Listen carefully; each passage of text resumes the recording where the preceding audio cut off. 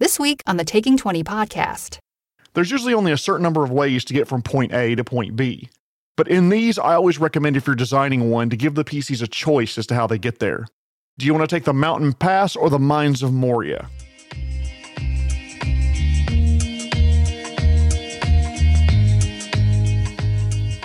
Ladies and gentlemen, welcome to episode 108 of the Taking 20 podcast. This week all about designing quests. This week's sponsor, Luggage. It annoys me how pilots love to talk so much, but they do love to carry on. If you like the podcast, please give us a like, subscribe, and rate us on Spotify, iTunes, YouTube, or wherever you found my recorded ramblings into a fuzzy microphone. If you do a search online, you'll find different counts of the different types of quests that exist. There are only 7 different quests. There are 9 different quests. There are 212 different types of quests, and they are all wrong. That's way too many different types of quests. I'm here to tell you at the heart of quest design, there are 3 different types of quests. Now, hear what you're thinking. Jeremy, that's bullshit. Campaigns, adventure paths, hell, one-shots couldn't exist with only 3 types of quests. You're high. No, I'm not, dear listener. I'm not even drunk. Or drinking. Shit, maybe I should be. I'm back. Now with a lovely Jefferson's Reserve bourbon in my hand. No, they're not sponsoring the podcast, but if they wanted to send me some, I won't say no.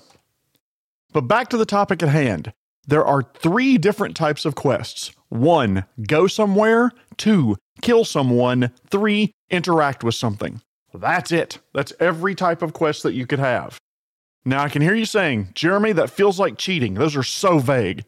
To which I simply say, shut up. I'm getting to the explanation. Don't rush me.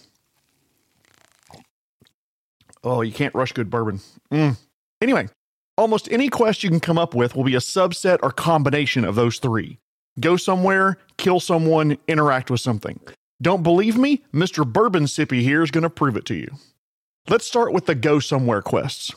In these quests, you have to travel to another location somehow. It doesn't matter where and it doesn't matter how. You may be taking the elevator down below the town of Tristram. You may be traveling via the jump gates to the Shepherd Cluster.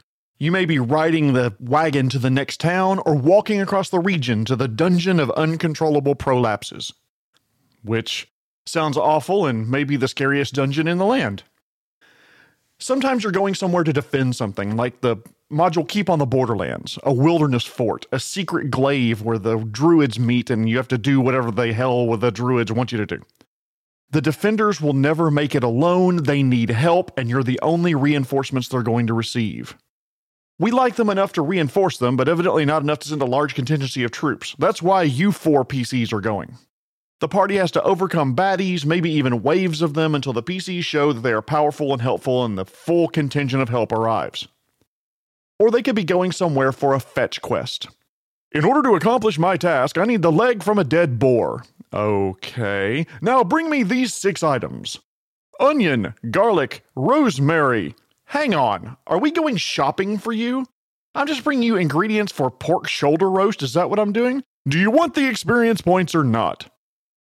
Fetch quests are about bringing items, people, MacGuffins back from somewhere to this place to continue the plot moving forward. You have to collect or gather or harvest 20 poppy flowers so the head of the Thieves Guild can make his milk of dreams or whatever. Another type of go somewhere quest is the go somewhere to talk to someone quest. I do not have the wisdom you seek, but I know the woman who does. She lives high on Mount Fuckoff on the other side of That's a Long Walkville. This is a great quest to move your PCs to a new quest hub or introduce a new area to the PCs, or just to get the PCs to leave the fucking town. But the most dreaded subset of the go somewhere quest is the escort quest. Make sure this idiot gets there alive. They have a fixed starting and ending point, and the quest is a bit of a railroad in that way. There's usually only a certain number of ways to get from point A to point B. But in these, I always recommend if you're designing one to give the PCs a choice as to how they get there. Do you want to take the Mountain Pass or the Mines of Moria? Do you want to ride horses to get to the next town, take the stagecoach, or take the railroad? Do you want to take the jump gates or do you want to go there via conventional drive? But no matter how they have to get there, Joseph Von Idiot over here is going with them and they've got to keep him alive. Hi, I like explosives. Oh man, this is going to be a long session. Another type of a subset of the Go Somewhere quest is asking them to explore a cloudy, unexplored area of the map where no one knows what's there. Woo! These explore quests pull your party into the unknown where you can pull out, any kind of adventure you want. Is it a scary abandoned village? Is it a portal to the Feywild, a lair for the great fire-breathing dragon named Steve? The maze of infinite brothels? Who knows? You do because you're the GM, and you can't wait for the party to meet Steve, who also works at one of the brothels. It's complicated. Jumping over to the kill someone type of quests, there's always the traditional kill quests. I'd almost argue this is the most common type of quest that you'll find in RPGs. Slay the bandits, clear out the infestation of space worms, kill the rats in the cellar. Straightforward to design, straightforward to execute. You probably don't need a whole lot of tips on that one. But I do like a variant of this, the assassination quest.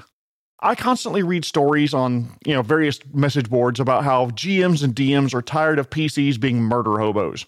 Show up, solve a problem, but break a shit ton of laws, sell a bunch of valuable shit, and then move on. If you don't like your PCs to act that way, give them a quest where they have to kill something all quiet-like. Yes, we do want you to kill someone, but make it look like an accident, or make sure no one sees you do it. And if they do see you do it, just make sure they can't tie it back to the person who gave them the quest. This screams organized crime, crime family. This is a great opportunity to introduce the criminal underbelly of your city to your PCs. A fun variant of this, and only if you're DMing a mature group, is to have the PCs kill someone at the behest of someone else, and then realize that they were working for the big bad when they did it. Show the repercussions of assassinating the blacksmith as his family, whether it's a well-connected family with lots of muscle, or just a widow and her 2 children mourn the loss of one of theirs, and either struggle financially or vow revenge on those that did it. Finally, the third type of quest is the interact with something quest. Generally, this is the rarest type because it can feel very mundane. One of the simplest types to start with is the install this there quest. It involves carrying some what's-it to somewhere and installing it in the whatchamacallit to make the thingamabob start working again. The jump gate needs a new hyperflux canginator, and I need you to go there and install it. Don't you have fucking engineers or something to do this menial shit? Do you want the experience points or not? This can look any number of ways, anything from making sure the pipes start flowing again, to the snow removal service, to making sure that the robots that are tending to our oxygen supply actually have the parts that they need. An unusual variant of the interact with something quest is someone, like the training quest. My child wants to become an amazing knight, acrobat, carpenter, murderer, something else the PCs are good at. The PCs have the job to take them on their adventures and train them to become better at it. The something, by the way, could be themselves. Perhaps the player wants to retrain their character into a new feat, a new class ability, and you declare they need training from an expert to make that happen. So the character needs to put time and work in, make checks, go do whatever to get rid of that useless feat, and replace it with something the player wants the character to have. Now that we've established a base set of types of quests, where you really make them shine are the add-on components or modifiers to quests. These are conditions, complications, and modifications to the standard quest types. An example of this would be add a penalty of failure modifier.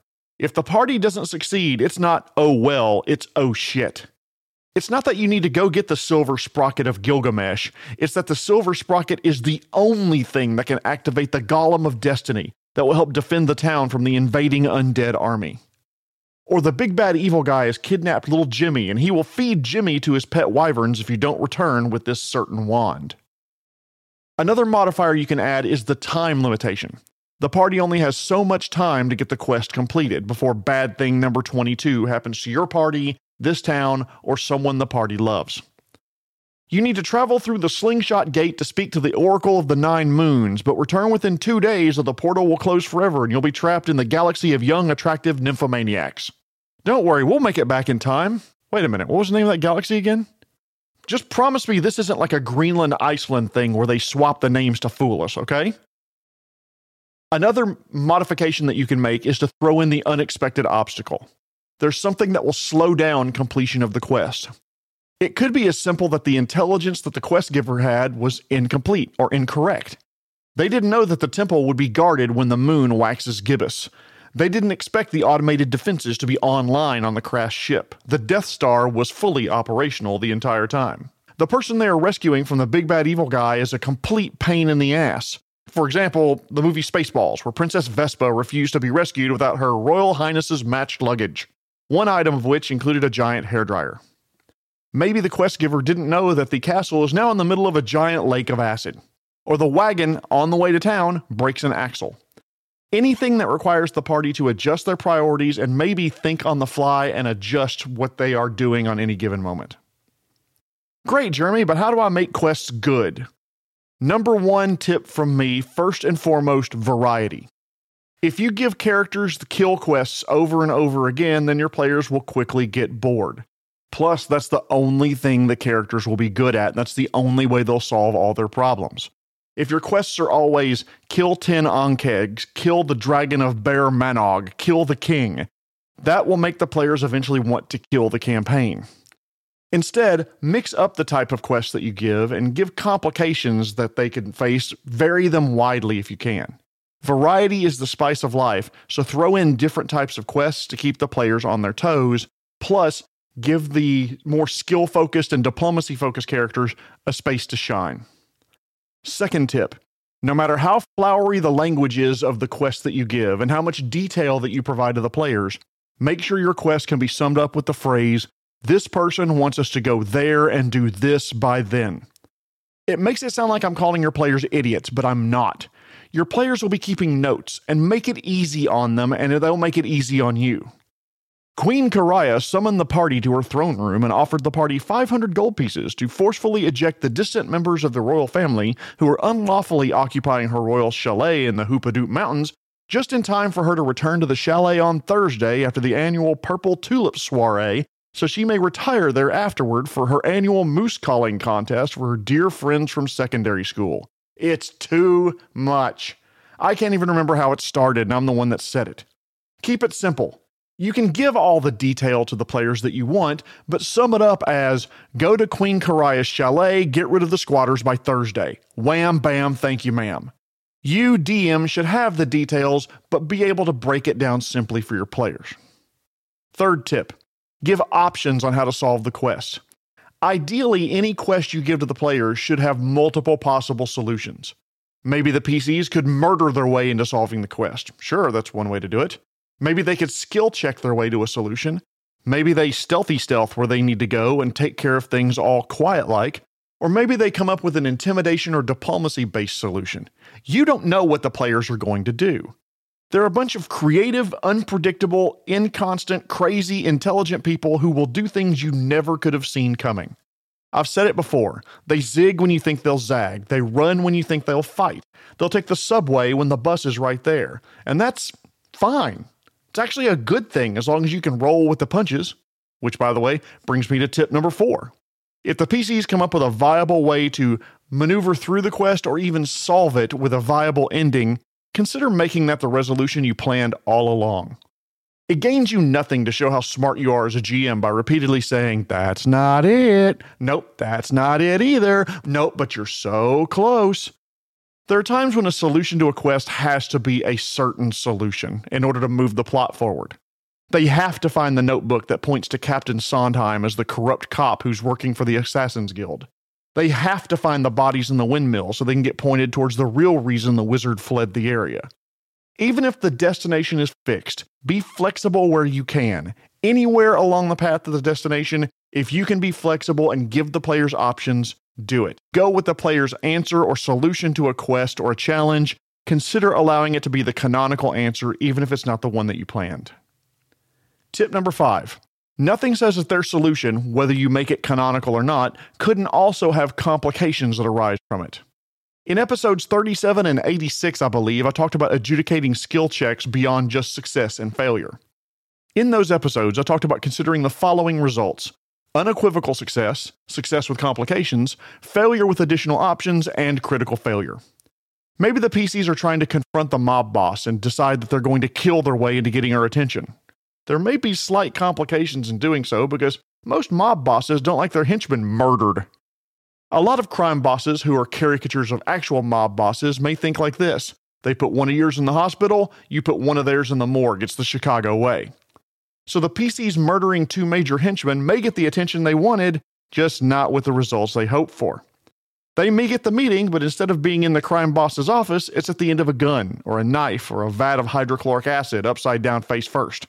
Whatever way the mob boss wants to threaten the PCs. And if the PCs come up with a solution that maybe you didn't anticipate, the main thing you need to worry about is what are the realistic possible outcomes of the decisions that the PCs made. What will everyone else do around the PCs as they take the actions that they've taken? Tip number 6, give the player space and time to crowdsource a solution to the quest. This is a great opportunity for you to sit back, let go of any reins you may be holding, and let the players run, interact, talk, laugh, brainstorm, and work together. If it's a roleplay heavy group, you're giving them the gift of exploring their characters, their relationships, and backstories, revealing secrets about their characters, and enjoying the acting process if the group is into that sort of thing. And if it's a group that's not into role-playing at all, then you're giving the opportunity to come up with ideas together, interact with one another, talk, laugh, tell stories, bond together closer, which is why we're in this hobby to begin with. Either way, it's a win-win.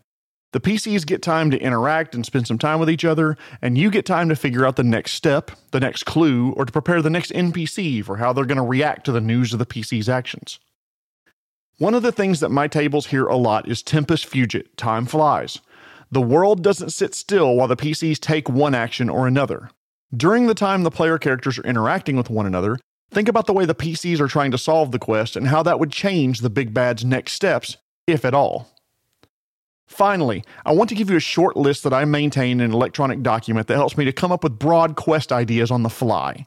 I use this list whenever I'm caught completely flat-footed by my players, and they have advantage on attacks against me, or +2 on attacks against me, or I have a -2 to my armor class. Depends on what game system that you're using. This list is meant to give me an idea of some quest frameworks to improvise a quest to keep the adventure moving forward. And the list is as follows. Assassinate someone. Kill some monster.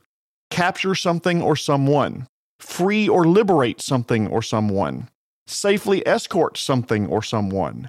Find something or someone. Destroy something. Acquire something legally or illegally. Frame someone for a crime. Gather information about someone or something. Throw in some complications and customize them to your world, and you won't get caught without an answer to what quest is next and how does it get resolved. Hopefully that list will help you because it's saved my bacon more times than I can count. And remembering quests always ask the PCs to go somewhere, kill someone, or interact with something, adding in complications and modifications and adjusting the world and NPCs on the fly will result in better, more realistic quests that feel grounded in your game world, and hopefully you and your players will have fun doing it. If you like this podcast, please consider telling your gaming friends about it. If you don't like the podcast, I'd love to hear your feedback on how it can improve. Feedback@taking20podcast.com. Either way, thank you so much for listening. Tune in next week when I begin the Promised Lore series, this time all about Count Strahd von Zarovich. Once again, I want to thank our sponsor, Luggage. Lawyers really hate carrying their bags around the airport. They really prefer it when they can rest their case. This has been episode number 108, all about designing quests. My name is Jeremy Shelley, and I hope that your next game is your best game. The Taking 20 podcast is a Publishing Cube media production. Copyright 2022. References to game system content are copyright their respective publishers.